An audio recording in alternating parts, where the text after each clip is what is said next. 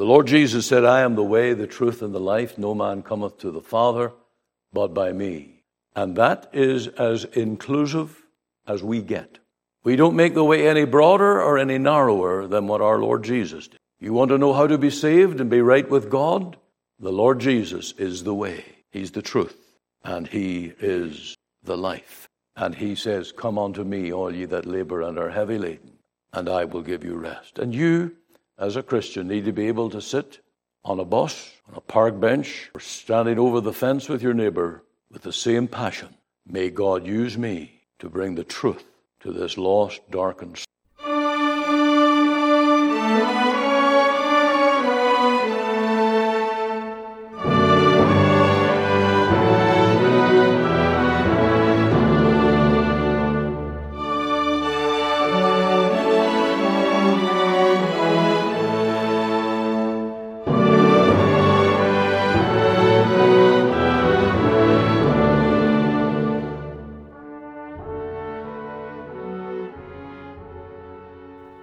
Welcome to Let the Bible Speak. This is Pastor Ian Gallagher, and I am a privileged man to bring you the message of 1 John chapter 4.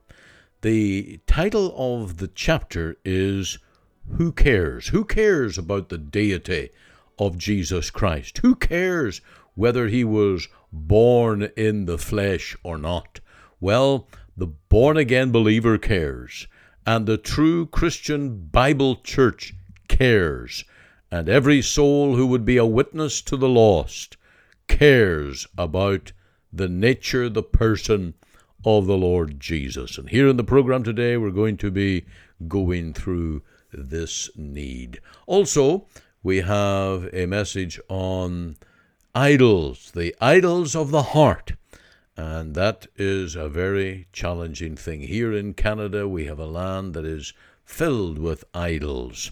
There are temples, there are places of obvious, unashamed worship of idols. And then there are multitudes who make idols of the heart. And it estranges them from God. Anyone who puts an undue importance on earthly material things without worshiping the true God of the Bible is an idolater. Stay with us as today we let the Bible speak. As the faithful church cares. If you look at verse 6, it says, We are of God. He that knoweth God heareth us, but he that is not of God heareth not us. Now, who are the us here? John again is speaking as one of the apostles. This is the plural language. This is the grammar that he uses because it's apostolic. This is the foundation of the church. What is the church built upon? The apostles and Jesus Christ, the chief cornerstone. And those who are born of God form the church, and the faithful church cares. Now, the faithful church is made up of hearers. The New Testament church is a hearing church. That's why the Lord Jesus said, He that hath an ear to hear, let him hear. The church is made up of born-again believers who are hearers, and they discern the truth, and they want more of the truth. And here in this verse 6, he says, We are of God. He that heareth us is part of that gospel-preaching church. Now, this gives us a little bit of leeway here to just say something about the kind of church that you ought to be attending. And I don't know each one individually, so I'm going to make a few blanket statements. Just because there is a steeple on top, and just because there's a sign outside that says church, doesn't mean that's the place for you to attend, to glorify the Lord and to feed on His Word. I think we have a great example here in this little cul-de-sac. We have, 4 churches in this one little cul-de-sac. I have to again be careful because I haven't been in the service to witness. But knowing the Presbyterian Church of Canada, knowing the Lutherans, that's the church over here, and knowing the Pentecostals, that's the church over here, and there's a few other groups that meet in that building as well, I could not say, take the numbers down and just go to one of those churches in Pinetown Place, and you'll be safe. You want a church where you're going to hear the Word of God, read from a faithful translation of the Bible, expounded carefully, not just a lot of shouting and a lot of bluster, but the words set out, their meaning expanded upon, and the application firmly applied. Now, preachers differ.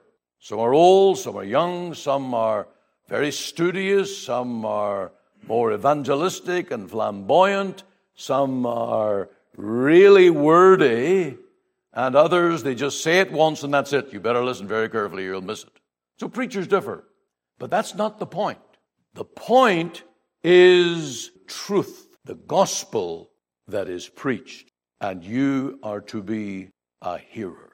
The true church of Jesus Christ is a Christ-centered preaching ministry. We preach his deity. John stood firmly for that. We preach his resurrection. We preach his offices as prophet to teach, priest to offer a sacrifice, and king to reign in the hearts of believers. And the true church will have a determination that people who come in through the doors of the church come under the influence of that ministry, that they are going to, one way or another, week by week, learn more and more of the Word of God and all its truth. And we live for that. That becomes our passion. We sit up at night burning the midnight oil that we may so preach.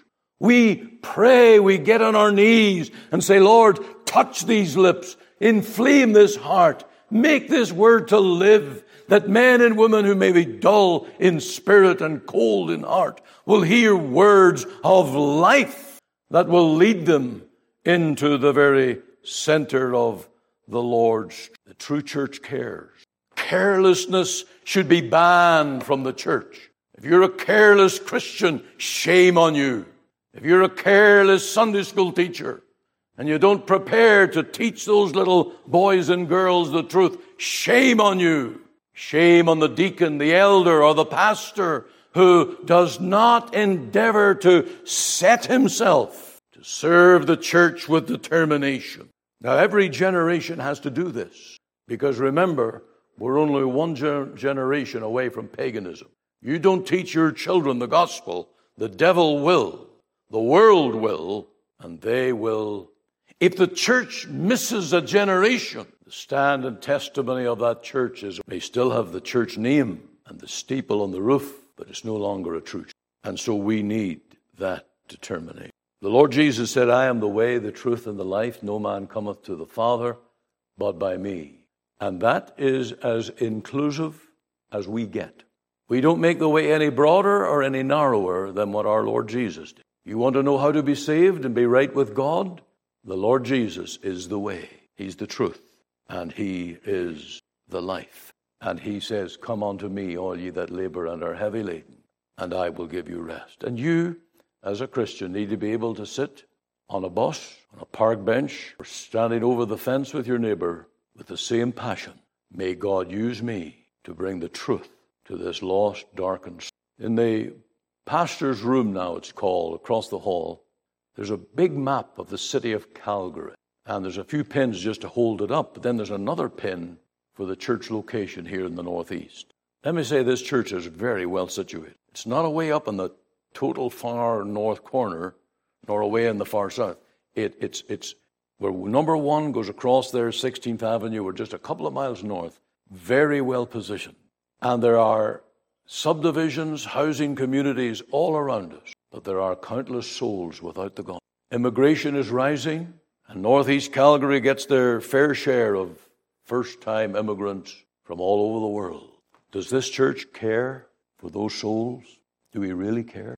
Or do we just want to see the church ticking over, paying its bills, being a little decent and respectable, having the facade of a good church? Do you pray in the prayer meeting with earnest? Do you cry to God for souls? Now, I'm not here often enough to make this judgment, but in my congregation in Cloverdale, I said it quite often.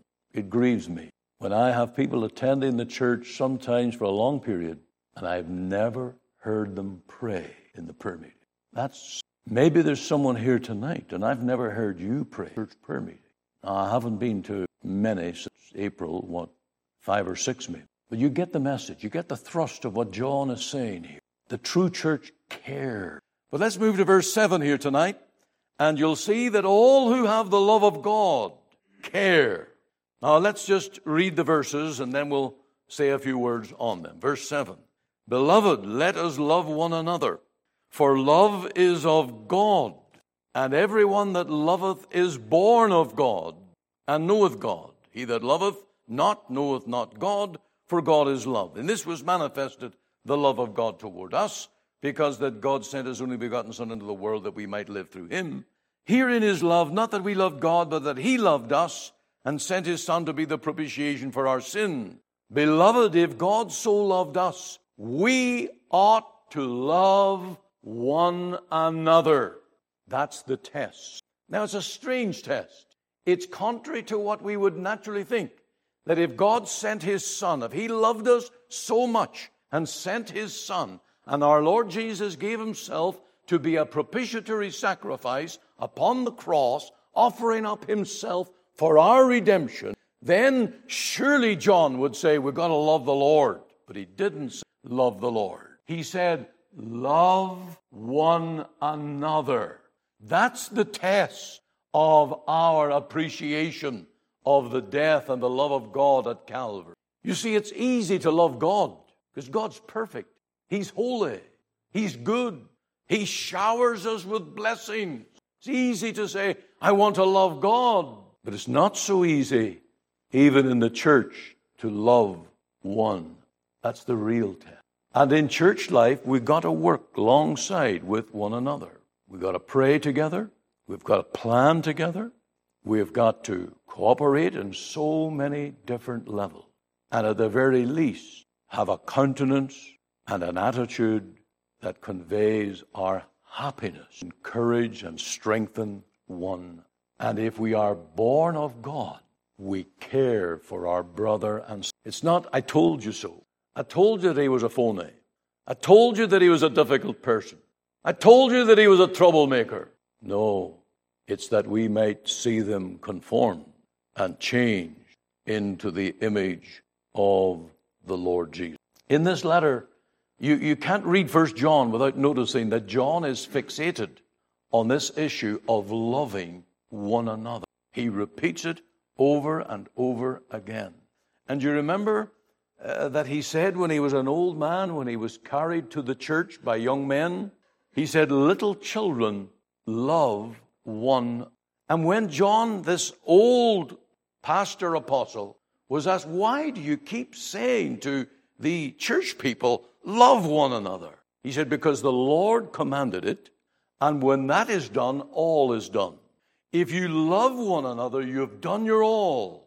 And it was John who wrote in verse 12, no man hath seen God at any time. If we love one another, God dwelleth in us, and his love perfected. We have loved one another, we have done all. Now, John the Apostle couldn't be any. It's our duty to help. In the good times, we ought to be there for one another. Pull up, help to overcome the struggle. Now, as you know, I preach on radio, and I do hours of editing sometimes just to get one program. Me a long time listening through things and selecting sections that I'm going to put on radio. And one day I was listening, and I had a wonderful quote from J.C. Ryle on this issue of helping fellow Christians.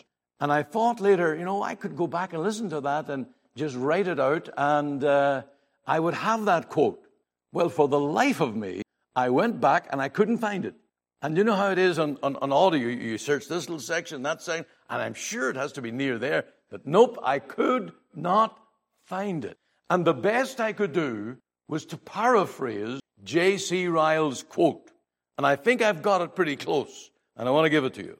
Whatever a Christian can do to relieve a man's misery and heavy crosses of this sinful world, he ought to do. Whatever lightens the trials and crosses of life for a brother or sister, a Christian must do.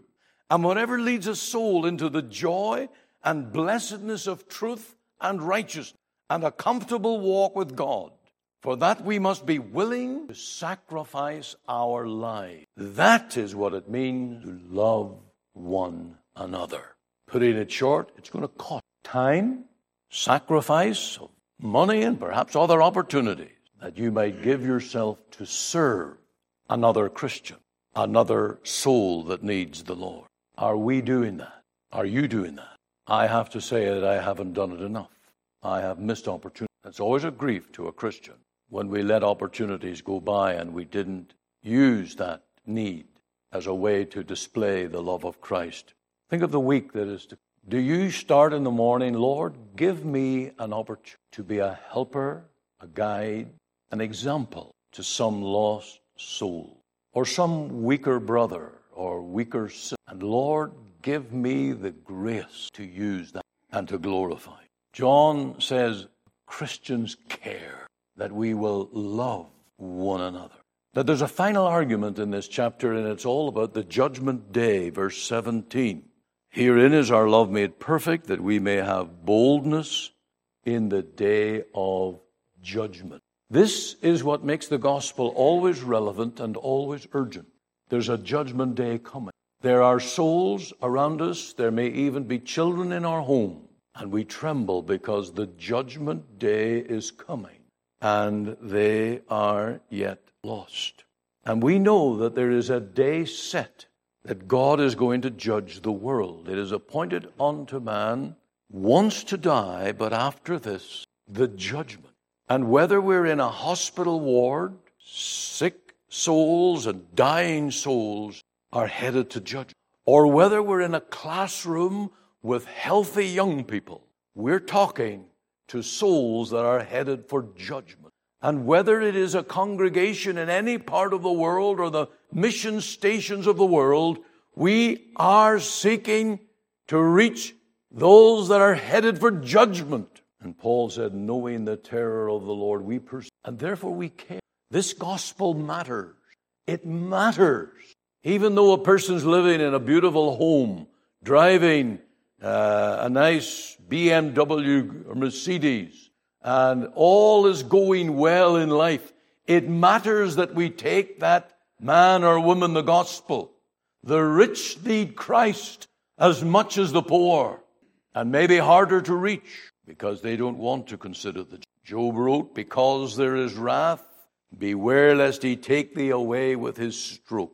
Then a great ransom cannot deliver. You know the Gospels. You know that the Lord Jesus backed up that the Son of Man will appear, that he will separate the wheat and the tares, the sheep from the goats, and there will be a judgment. And that day will be a great separation of men's souls. Now, verse 17, I want you to notice how John puts this. Herein is love made perfect. Now, perfect there would mean mature.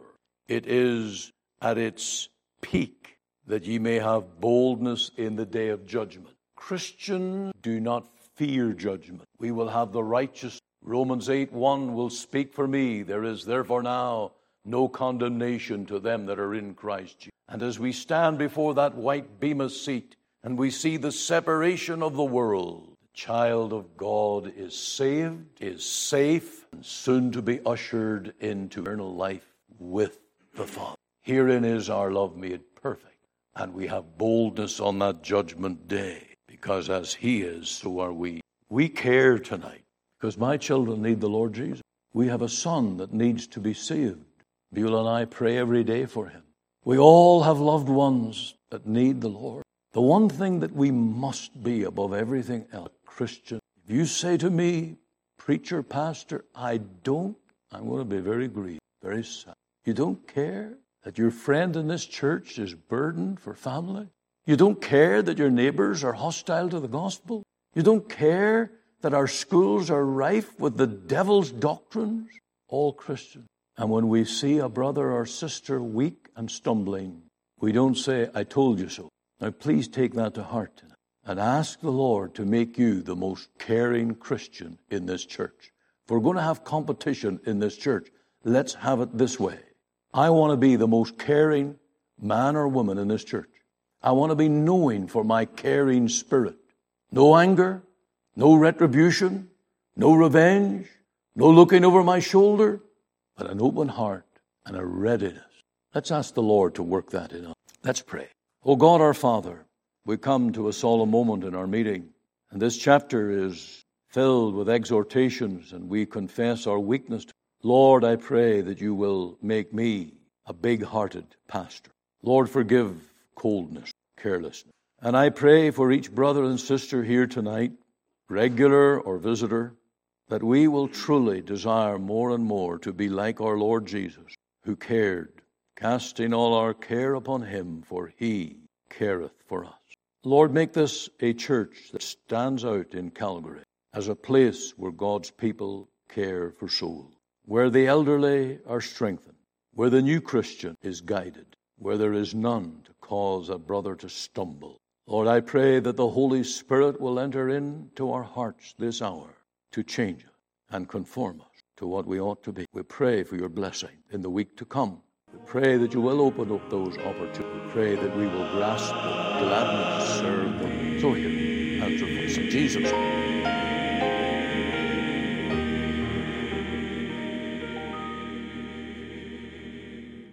You are listening to Let the Bible Speak.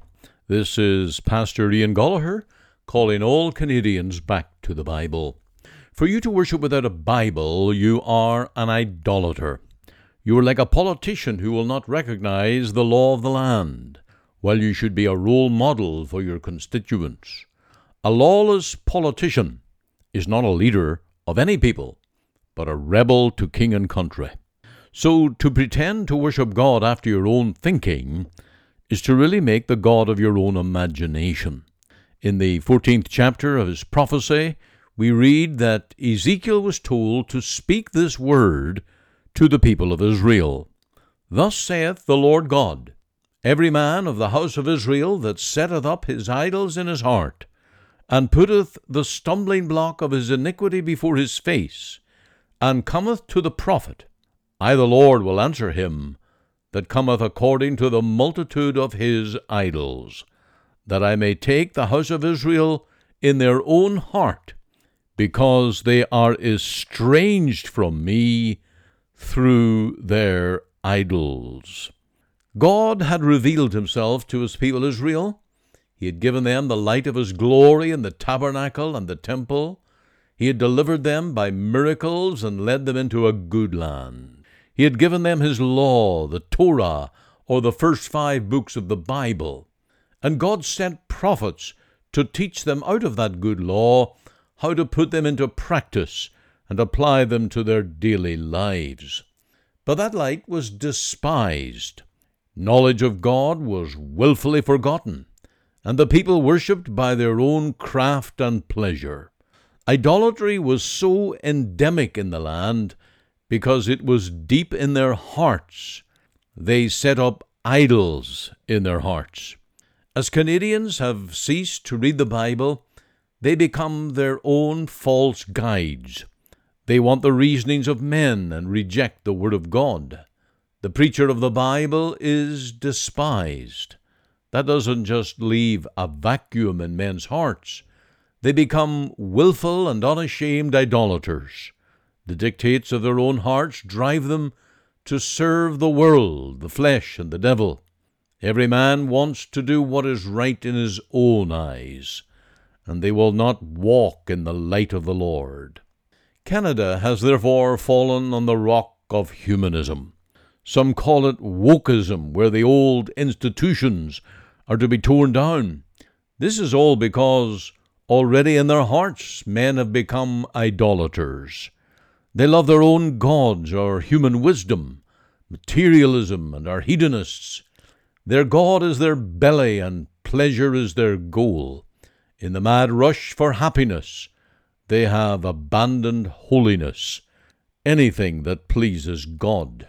While I am talking generally about the people of Canada, is it not possible that I'm talking about you, my dear listener? Somehow you have set up an idol in your own heart. You are obsessed with self and pleasure, but you've forgotten the Lord. You are therefore like the people of Israel. You are estranged from God through your idols. Now, please take heed, therefore, to the warning of God's prophet Ezekiel, to whom God gave the remedy of repentance. God's words to him were these: Therefore say unto the house of Israel, Thus saith the Lord God, Repent, and turn yourselves from your idols, and turn away your faces from all your abominations. That is always God's remedy to sinners. Repent, change your ways, do an about turn to cease from your ways, the ways of sin and worldliness, and seek the Lord for mercy.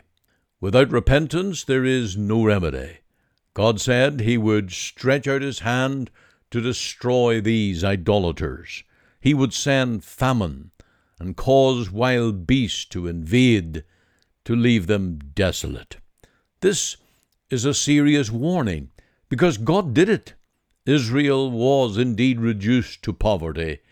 They were left a defeated people. They were filled with shame for their idolatry and disobedience. This again shows us that there are always consequences for sin. You cannot rebel against God and still enjoy his love. The first step to blessing is to fear the Lord and then to seek his mercy through Christ. Go to the cross. Plead cleansing in the blood of Calvary. Go as a sinner to Jesus for deliverance from your wicked sins, and then you will be saved. 1 John 7 is true here, right through to verse 9. If we walk in the light as he is in the light, the blood of Jesus Christ, his Son, cleanseth us from all unrighteousness. If we say that we have no sin, we deceive ourselves and make him a liar. But if we confess our sins, he is faithful and just to forgive us our sins and to cleanse us from all unrighteousness. I would beseech you today to pray over these verses, 1 John 1, 7-9, and pray for cleansing from every idol in your heart. This broadcast comes to you today from the Free Presbyterian Church in Cloverdale, located at 18790 58th Avenue, Surrey, at the corner of 188th Street and 58th Avenue. On our website you can find gospel articles, links to our sermons, and our gospel booklet called A New Beginning. There you can find a link to our Sunday services that are broadcast online. For all this information, please go to our website at cloverdalefpc.ca. You're warmly invited to attend any of our Sunday services at 10:30 a.m. and 6 p.m. to meet with us as we worship God and to hear the preaching of his precious word. We also meet for Bible study and prayer at 7:30 p.m. every Wednesday evening. Our Sunday School for Children and Adult Bible class meet every Lord's Day from September to June at 9:30 a.m. You can contact us using our office number, which is 604-576-1091. Alternatively, you can email me at pastor.cloverdalefpc@gmail.com. Again, for all this information, please go to our website at cloverdalefpc.ca. Our burden is that you will hear and understand the gospel that will lead you to know the Lord Jesus Christ and his great salvation. And this is Pastor Andrew Fitton. Thank you for listening today, and be sure to listen Monday to Friday at 5 a.m. and 5 p.m. and on Sundays at 9:30 a.m. on this station for our full or church service as we worship the Lord through the ministry of his word.